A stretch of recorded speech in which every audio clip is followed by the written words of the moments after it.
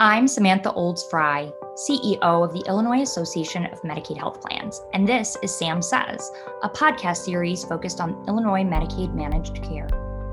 Hello, I'm Durandal Beverly with the Gemini Group, and welcome to Sam Says. On today's episode, we sit down with Latasha Smith, Director of Network Provider Management for Molina Healthcare of Illinois, to discuss responding to community needs amidst a global pandemic and social unrest. So we're excited to dive into today's discussion on responding to community needs, amidst a global pandemic and social unrest. But before we do, Latasha, can you please tell us some more about Molina Healthcare of Illinois and the members and providers that you serve? Sure. So Molina Healthcare Illinois serves members who are eligible for Medicaid, MMAI, which is a duals program. And in 2022, we will be expanding into the marketplace, better known as the exchange, for that population as well. Since 2013, Molina Healthcare Illinois has been providing government-funded quality health care to low-income individuals. As of February 2021, the company serves approximately 309 plus thousand members through Medicaid and our MMAI program across the state. If you want more information about Molina Healthcare, we're asking everyone to visit molinahealthcare.com and to please connect with us on Facebook, Twitter, and Instagram, and YouTube. We are always open to hearing from our member community and our provider community. Perfect. Thank you so much, Latasha, for that background on Molina and for joining us. I'm so excited to chat with you. We've been working together for years, and I love all that you do and the passion you bring. And so I think, as we just sort of recognize the COVID pandemic and then put on top of that in Illinois and across our country, the social unrest, that put us in an absolutely dire situation. And what did you and the Molina team, the Molina Healthcare of Illinois team, how did you respond to that? How did you, sort of meet the needs of your members given these challenging situations? So as that pandemic and social unrest kind of hit at the same time, we had to pivot. And pivoting meaning we had to address this head on and face it. And in facing that, we recognize that social unrest identified a huge gap in how healthcare was unfairly addressed in all facets of well-being for our members. We needed to engage in our community events and work with providers more so to help with the need for food and food deserts and any other social aspect that could bring a whole holistic care to our members. We partnered with our key social groups. We look at social unrest. We talk about the gaps that were identified, any other health disparities. We knew it was hard for our members to get the care that they needed. And that placed our members in a more pressured situation than what they were already facing on a day-to-day basis. Now they're not able to get the food. They were now navigating grief due to the COVID death and during the pandemic instability. We need to get in to help them, and we need to assist them in whatever need that they had. We realized that our Black and Latinx communities were under-resourced. The school closure impacted our children based on them not getting those nutritional meals that they may have needed. Food insecurity will even magnify how are people going to now get food when they were already living in the food desert. Layoffs and financial instability created this new surge in members in the Medicaid and the MMAI space. And now we have to deal with that new population with this whole environment with a new navigation for them. And just the struggle of doing it all through the middle of a pandemic as well. And what I love about what Molina did was they didn't say, oh, that's outside of my space. I'm a health plan. I do healthcare. We do doctor's visits, hospitals, immunizations. You guys didn't do that. You said, no, we care for people. And that may mean providing computers to kids in school. That may mean providing laundry services. That may mean providing food. And, working with new moms and connecting those individuals to the pharmacy needs that they may have that may have been disrupted over the summer. And you guys really stepped up and didn't say, well, this is how we've always done it, so we're going to continue to do it this way. What you guys did was said, look at the needs of our members. How can we fill those needs? How can we meet the needs of the community? And that's exactly what you did. And so it really demonstrates not just what you as an individual health plan have done, but our entire industry has done, which is said sort of business as usual doesn't work right now because things aren't usual, right? Like that's not where we are. Exactly. And Sam, you hit it right on the head. It was no longer business as usual. We had to pivot. We had to face and make sure our members were taken care of. And it's no longer just about the business of being in healthcare. It's about being in the business to making sure we are meeting the needs of the community who trust us to serve them and make sure they are adequately prepared to continue on. Right. That's exactly right. And so we all know you guys face some challenges in meeting those needs of members. Do you want to walk through a few of the challenges you guys faced, and then maybe how you overcame some of those hurdles? Sure.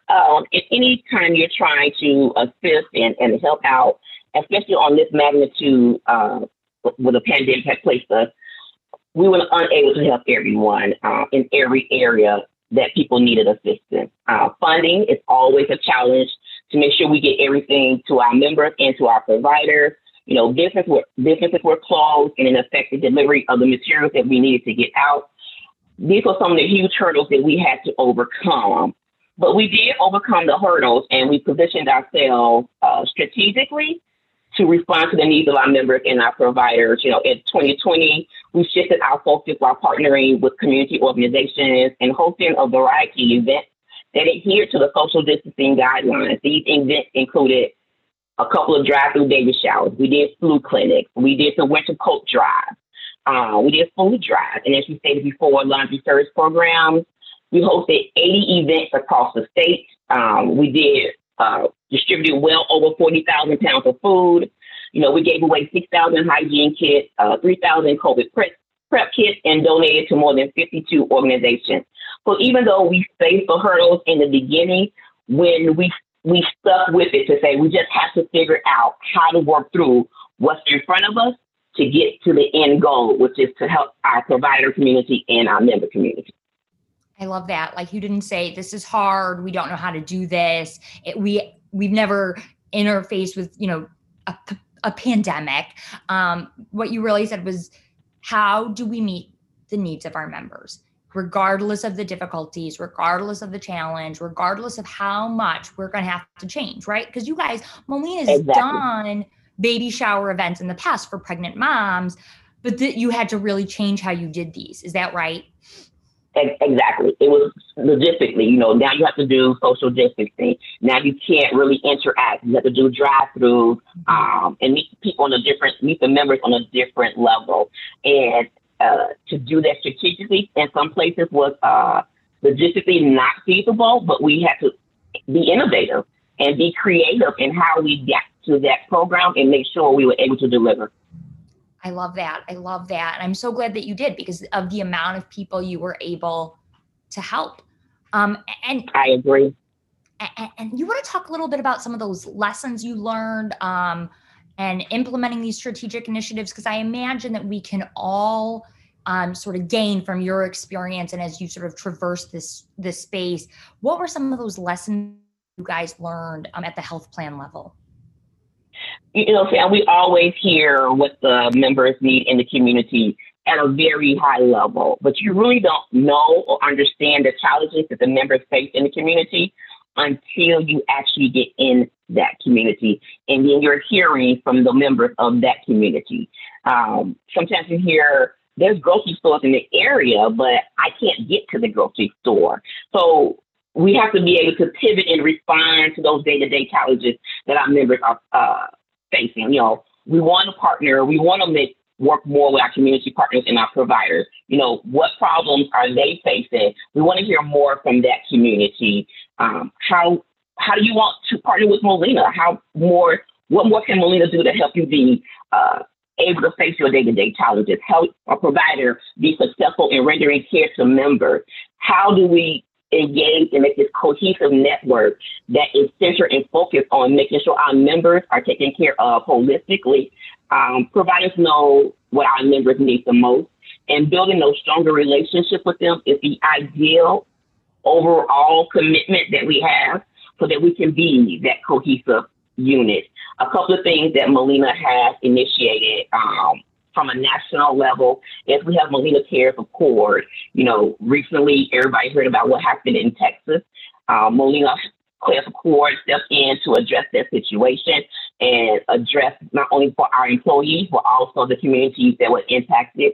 We have our equity group and our staff employee resource groups that are now implemented to address social disparities and how the social unrest identified some areas that probably we needed to work on as a plan as well. At the health plan level, we have this year-long diversity and inclusion series. Our staff have attended the anti-racist event. We have an internal newsletter, Juneteenth, Black History Month, and cultural celebrations. And for our external partnerships, we partnered with organizations who brought about change. So Social Change, the Springfield Black Chamber of Commerce, and we also have a cultural competency work group. Partnering, working, and understanding where our community is at is the key driver of Molina Healthcare Illinois and how we can impact during this stressful time for our members and our provider. It's in partnering and realizing where we need to be the most visual and focused at for our community. And I love that. And I will just say, you talked about your providers, your members, and your staff, right? Like, I think everybody that we're interfacing with right now, everyone's stressed. And what I like about what Molina has done is it's not like you've just shown up in the communities, which you've done, and you've met the needs of members, but you also looked internally as an organization. And you said, what can we do to be better? Because what can we do to improve? And your team has really undertaken a lot of those efforts sort of internally at the organization as well, along with those external partners. And I think that's the key. It's not sort of an either or, but really an and as we sort of reach the goal of addressing health inequities. Do you have sort of, thoughts on what health plan leadership of MCOs can do to respond sort of moving forward? How do we take the lessons that we've learned over the past hard year and as health plans sort of move forward with that? One of the things that I loved about what the pandemic positioned us was our plan president, Matthew Wolf, became a true leader in this. He gathered his team and said, we need to get out in the communities and we need to know what it is that Molina needs to do to address. His leadership was commendable because he put his fingers on the pulse of what services our members can receive and who can engage with to make sure people are taking advantage of the services. And his question was always, what's our next steps? How can we move this forward? Let's be creative in how we engage and resolve the issues. One of the things he advocated was listen to our members and providers, right? Engage with them. It's just not a passive, I hear you. It's I'm listening actively to you and trying to get a solution together with you. One of the examples is we have done food drives. We gave away Chromebooks to students, the drive-through clinic, the baby showers, as you mentioned, and job fairs. We also, I talked about earlier, was the Cares Accord, an initiative created to improve the health and well-being of disadvantaged populations. When you are a health plan and you are faced with this, the ability to pivot is crucial in the success of your members being able to get their needs met.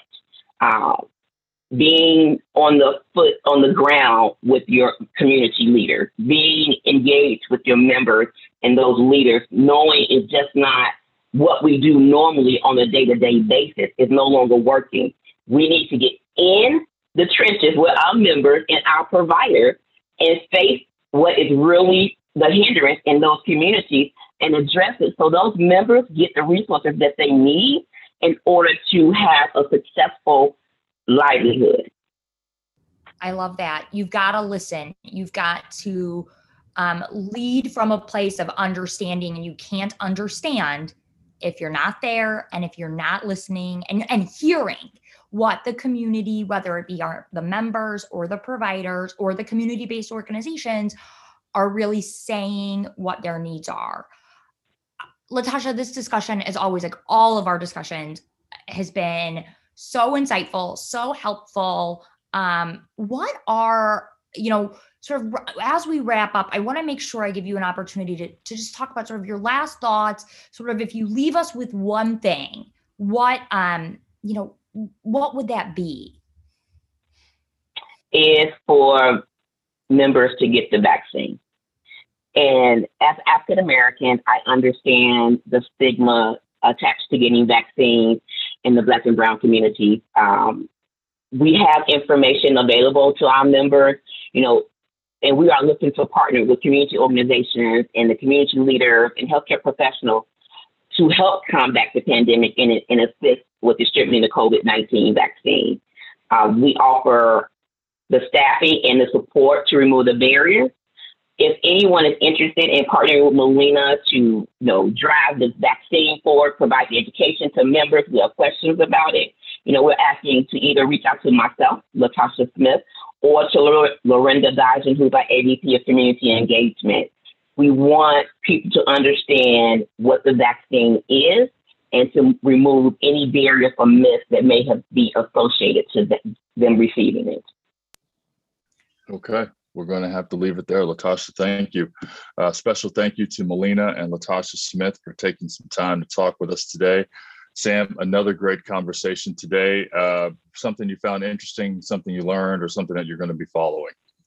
I'm definitely going to be following how the plans, because Molina and other plans in Illinois and across the nation are doing exactly what she talked about as her last sort of point, which was helping members get the vaccine and recognizing the critical nature of Medicaid members being vaccinated and really sort of stepping up and changing how they function in that space, providing resources to providers, educating members, doing that outreach. I think that's something we've got to just keep an eye on because it's critical and it's going to play an important role in ensuring that these most vulnerable members are getting vaccinated.